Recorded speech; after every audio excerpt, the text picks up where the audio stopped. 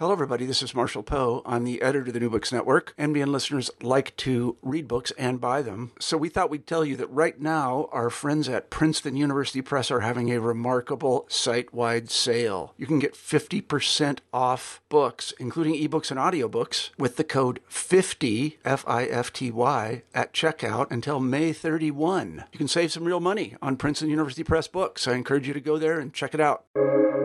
Welcome to the New Books Network. I'm Athena Dixon, a co-host of the New Books and Poetry podcast via the New Books Network. Today, we're speaking with Shakira Kochi about her collection, Leave It Raw. Shakira Kochi's poetry translations have appeared in Babel magazine, and her poetry has been featured in several literary magazines and journals, including the New Ohio Review, Pilgrimage Press, HIV Here and Now, Transactions, Ducks, Pioneer Town, Permafrost Magazine, and Shark Reef.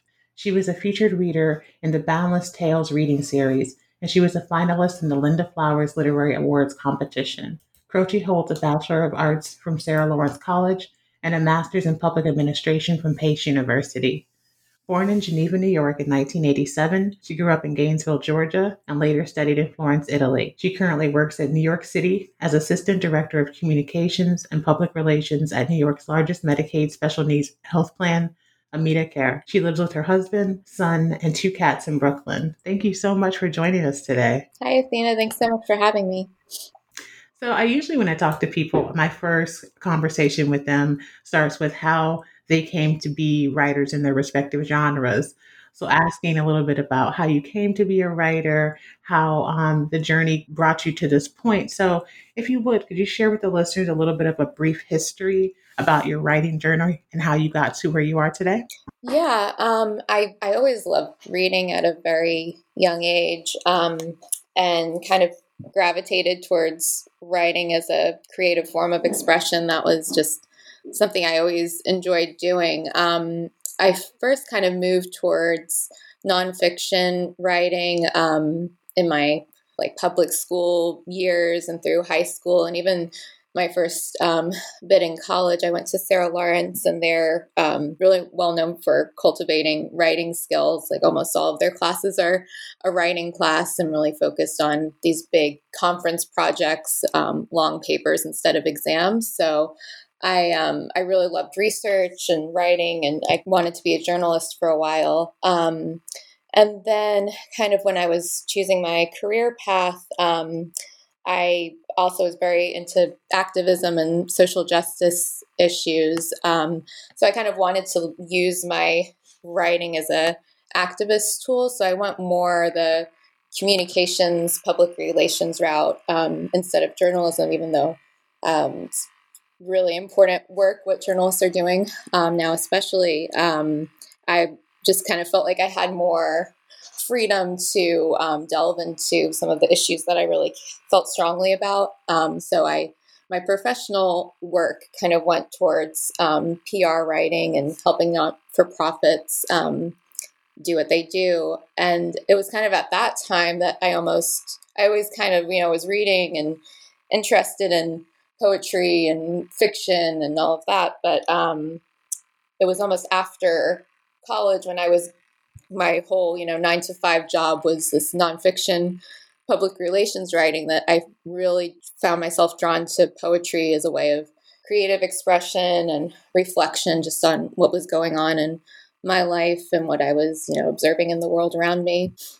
So do you think that in some way, now that you kind of have like a writing life that exists professionally and one that exists creatively, if there is like a bridge or a balance between those two, do you see kind of any filtering between the two worlds? Yeah, definitely. I think it was someone who said like the key to being a great writer is being a sharp observer, like taking what you're seeing and picking things out and putting it on paper.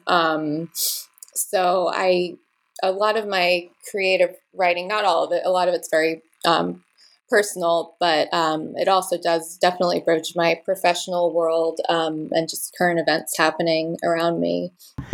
So as you're kind of approaching the page, I'm interested to know kind of how you find your footing in your work, because I imagine that I'm a person as well that has like a completely separate like writing life outside of the creative life. So how do you make that like shift? Are there any kind of things that bring you to the page, or how do you find the footing in your creative work when it's not like the whole of how you spend your writing time? I've tried to, it's a lot of practice, like it's one of my healthy practices that I try to do is just sit down, and I won't necessarily have a plan or a thought of what I want to write. I'd say that has almost very rarely happened where I think of something or an idea that I really want to get down on paper, but just sitting myself down for however long, whenever I have time, and just seeing what comes to mind to start with. And it might be a really vivid image that I noticed or something that happened to me. It could even be years ago, a memory that came up or a piece of a conversation that I was in. And I'll just, kind of start there, and then I'll go back and look at what came out of my initial thoughts and develop it from there. And it's definitely a lot of editing and piecing together, but I have kind of like worked one poem at a time, in the same way. Like I'll have an idea or an image and just kind of keep developing that and editing things out, and then going back to it a long time after and seeing if there's anything else, that comes to me that I think would add to the piece. So that's kind of been my process, is just to make sure I at least am thinking creatively and writing as much as I can. So you mentioned a few moments ago about your writing being very personal. And I'm interested to know, was there a decision at any point that you consciously made to write poetry versus writing like memoir? Or was there kind of like just always a natural inkling for you to go down the road of poetry versus another genre? I almost, through college, I actually explored more of the nonfiction. I took a couple of memoir writing classes, and then I'm not sure why I gravitated more towards poetry or made that shift. I also studied music during college. I play flute, so that's another kind of more creative, right? Even think of it as like a romantic outlet. So it was just something when I sat down to write, I just found myself writing poetry, or that I found myself going towards more of that, like as being a way to express myself creatively versus the more cookie cutter nonfiction or my marketing communications work that I was doing during the day. I kind of felt like that fulfilled my heavily nonfiction or prose work. But I kind of felt like my creative writing part wasn't really being fulfilled as much. So I have to tell you, congratulations that this is your actual debut collection, correct? Yes. Thank you. So I'm interested to kind of, before we get into the specifics of the book, is to have a little bit of a conversation about the process of the book itself, because I think sometimes by the time people get to knowing about the book, like it's the book only, and the process of the book may get lost in the shuffle. So could you give us a little bit of an idea of like what your process was for pulling together the collection, how long it took, and maybe what the catalyst was for you deciding to make a collection? Yeah, so this was definitely a long time in the works. It goes back to some of my earliest writing, my earliest poems, which was shortly after college in my early 20s up through now I'm in my early 30s, and so I went through my single life, falling in love, and early pregnancy is what this book entails. So it's definitely like a kind of bookended period of my life. And the poems do kind of almost go in that order. The first poem happens to be one of the earlier ones I wrote. It's called Blue Ridge Mountain Runaway. And I was leaving home in Northeast Georgia and kind of finding my footing in New York City, and also just reflecting on my practice with music and how important that was to me. And then Cycle is the last poem in the book, and that I wrote that right around the time that I found out I was pregnant with my son. So so I actually put together this. I always had in mind that I wanted to publish a collection. I had been publishing individual poems before then. And then, it's just very hard to find, especially the editing space when you're doing the 9 to 5 every day. But when I was on maternity leave, I didn't have the the work 9 to 5 every day, and it was definitely hard to think creatively with the lack of sleep. So I took the opportunity when the baby was napping to kind of sift through my work from the past 8+ years, and put together this collection and put it together in kind of a narrative arc that I think makes sense. Can kind of trace the development of it's mainly written in a woman's voice, and you can kind of trace her development throughout the collection. So I put it together during maternity leave, did some research around where to submit, and that was my big project. I'm glad you said that, because I think sometimes there's this idea that like a writer's life looks like a very specific thing. And often you don't hear people saying like, I wrote this book or compiled this book on breaks and lunches and when people were sleeping and having this very specific time that you have to work. So I'm glad to hear you say that. And I think also it's a testament of your talent, because the book itself it's actually really, really beautiful. So I wanted to ask you about a few specific elements about your book. And one of them is, I think that you have an amazing way of imbuing place and setting into your work. And so as I was reading, I was kind of like jotting down notes, and I thought that everything seemed to be steeped in this sense of longing or waiting for a storm, kind of like almost like the world's on the cusp of something. And I think that you accomplish that by like your imagery, that it's such a beautiful immersion for readers. And I wanted to know if you could speak a little bit about how you approach the page when it comes to crafting images, or how you determine the focal points of the individual pieces.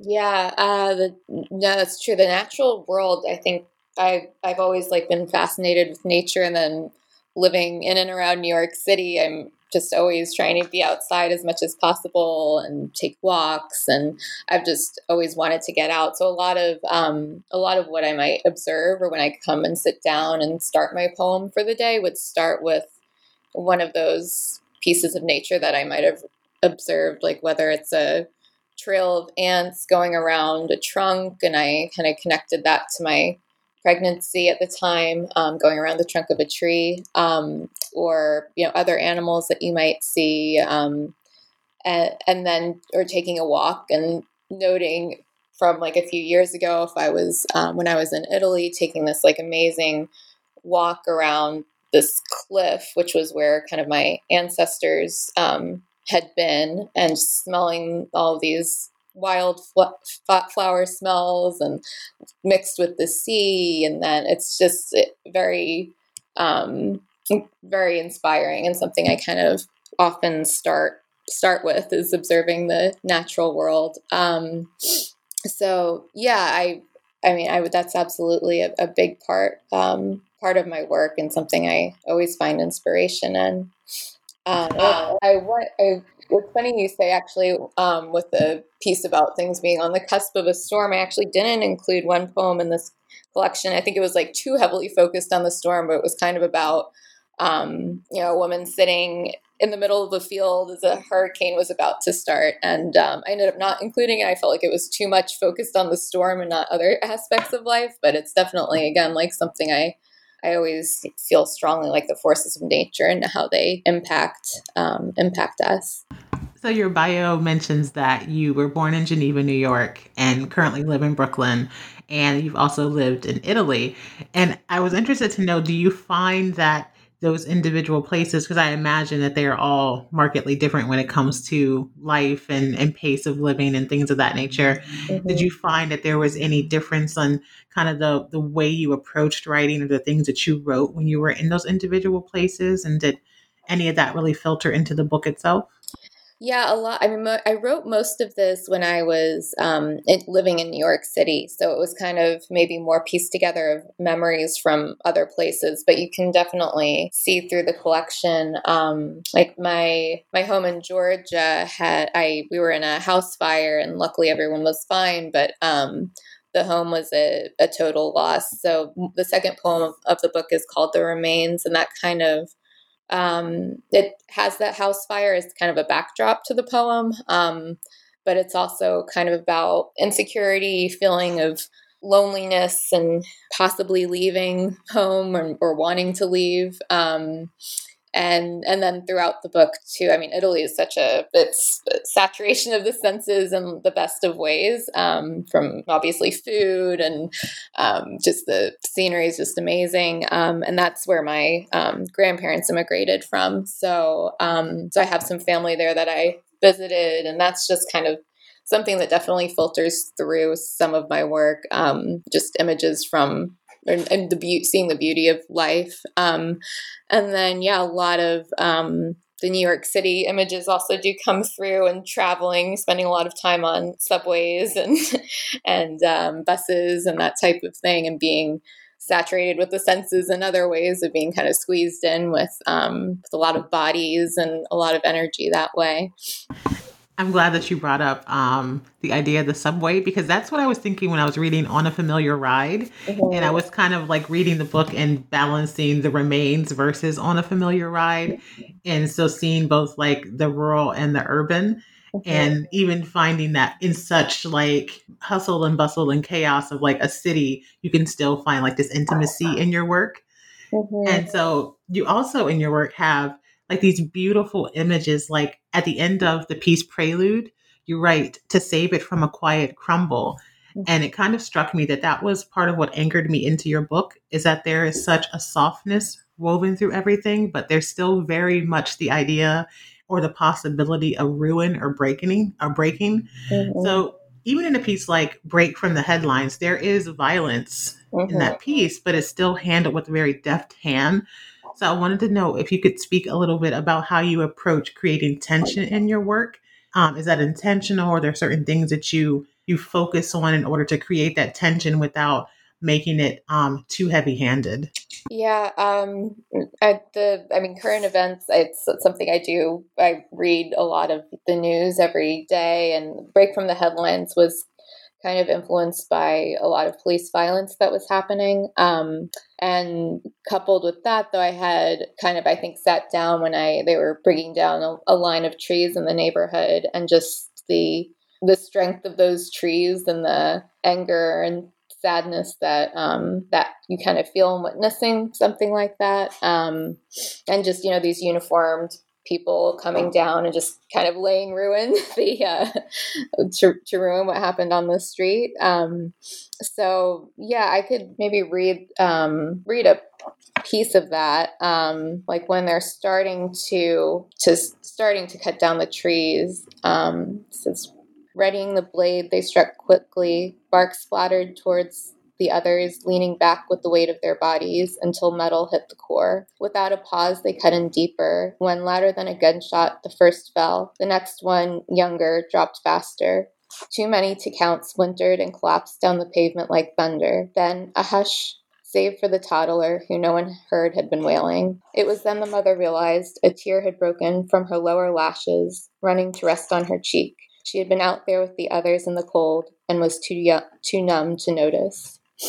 So yeah, I guess just kind of coming, not necessarily to acceptance, but to a place of moving forward in life. I guess I kind of go back to a gentler side, or kind of, thinking about how I'm going to move forward and my own son's future. I guess that's kind of where that approach might come from. I think too that I would be interested in hearing from you. Like, you obviously do a job that is very kind of like non-poetic day to day, and then you have a very clear poetic life as well.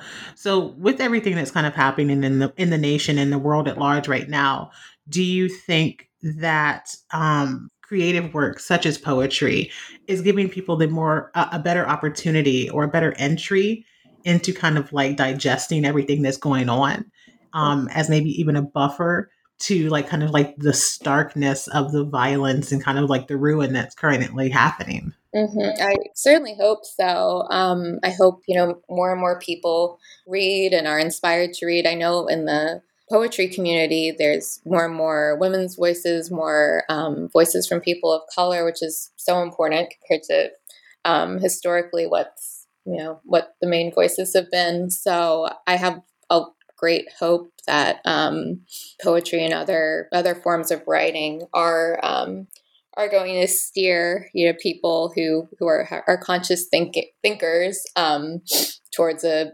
better world for sure. I think one of the things that inspired me to do what I do during the day, but also just also in my poetic work, is it's like you never know who's going to read what you are doing or who's going to be influenced by what I've done in my professional life. And it's like if one person can have a shift of consciousness or think of something differently for the better, then that kind of makes it all worth it. So, yeah.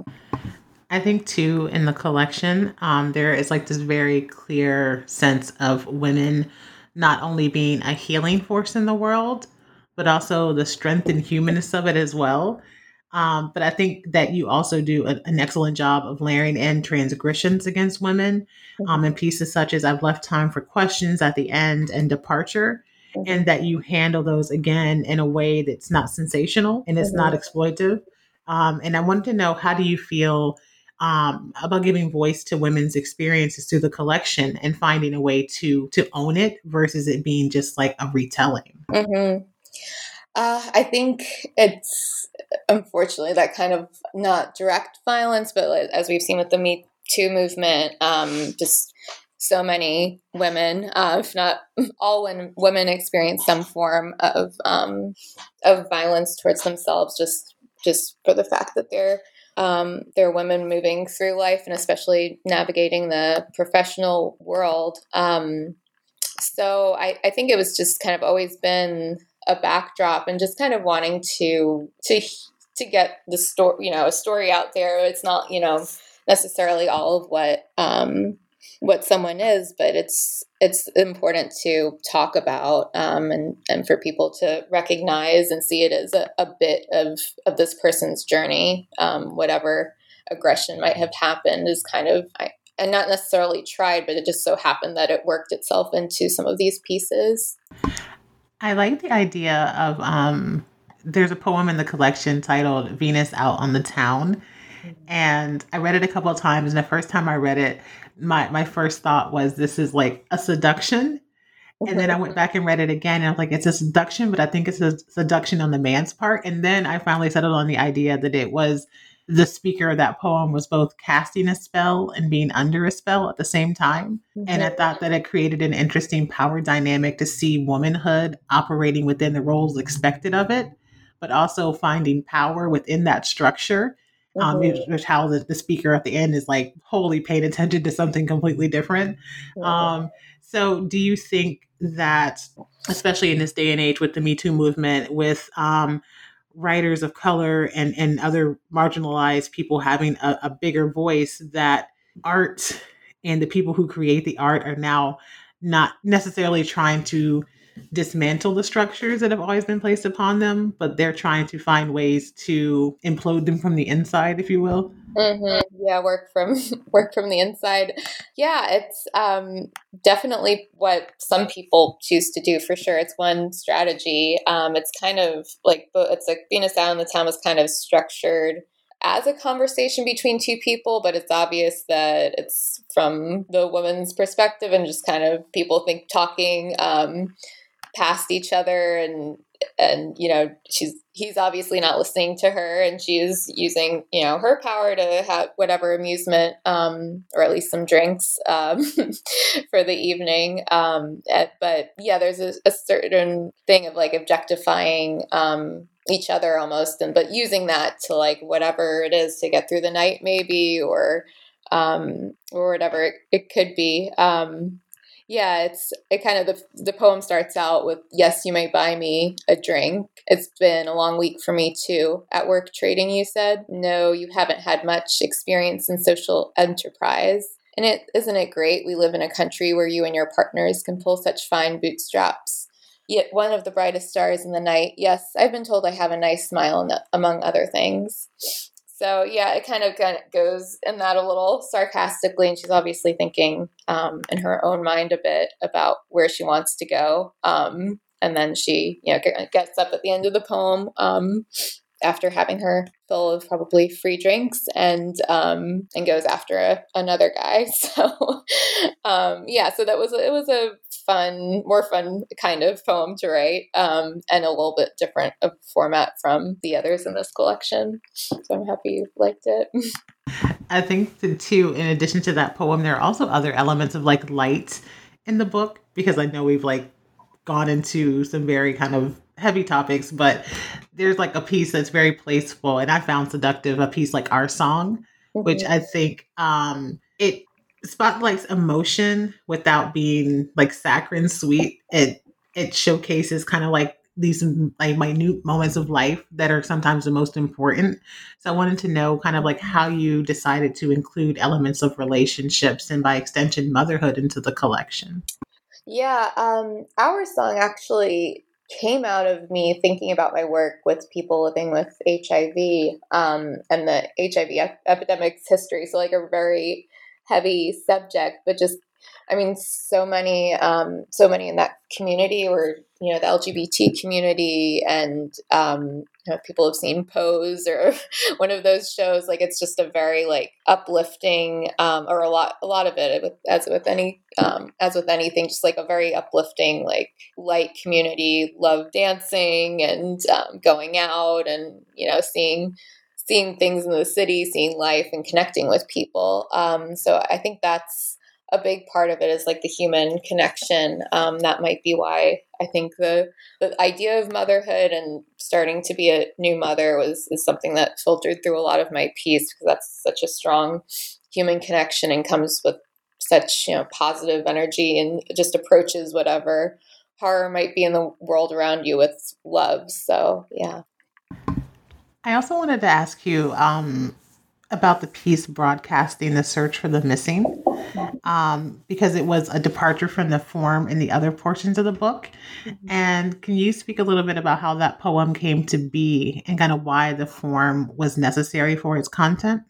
Yeah, I think I had done a bit of traveling recently, so it kind of takes place partially in an airport and someone going on a plane. There was a news report of a missing person, and then also there's just this amazing idea, or this amazing sport, I guess you'd call it, of free diving, where people go to these amazing locations and they just dive sometimes with weights or sometimes without any, just as far down as they can go, like hundreds of feet, without any scuba gear or anything, and then go back up, and obviously very dangerous. So it's kind of that feeling of falling, that gave me the end of travel and air travel, water travel, what the human body can or can't do, and what the limitations might be. So that made me kind of experiment with the form of the poem and kind of give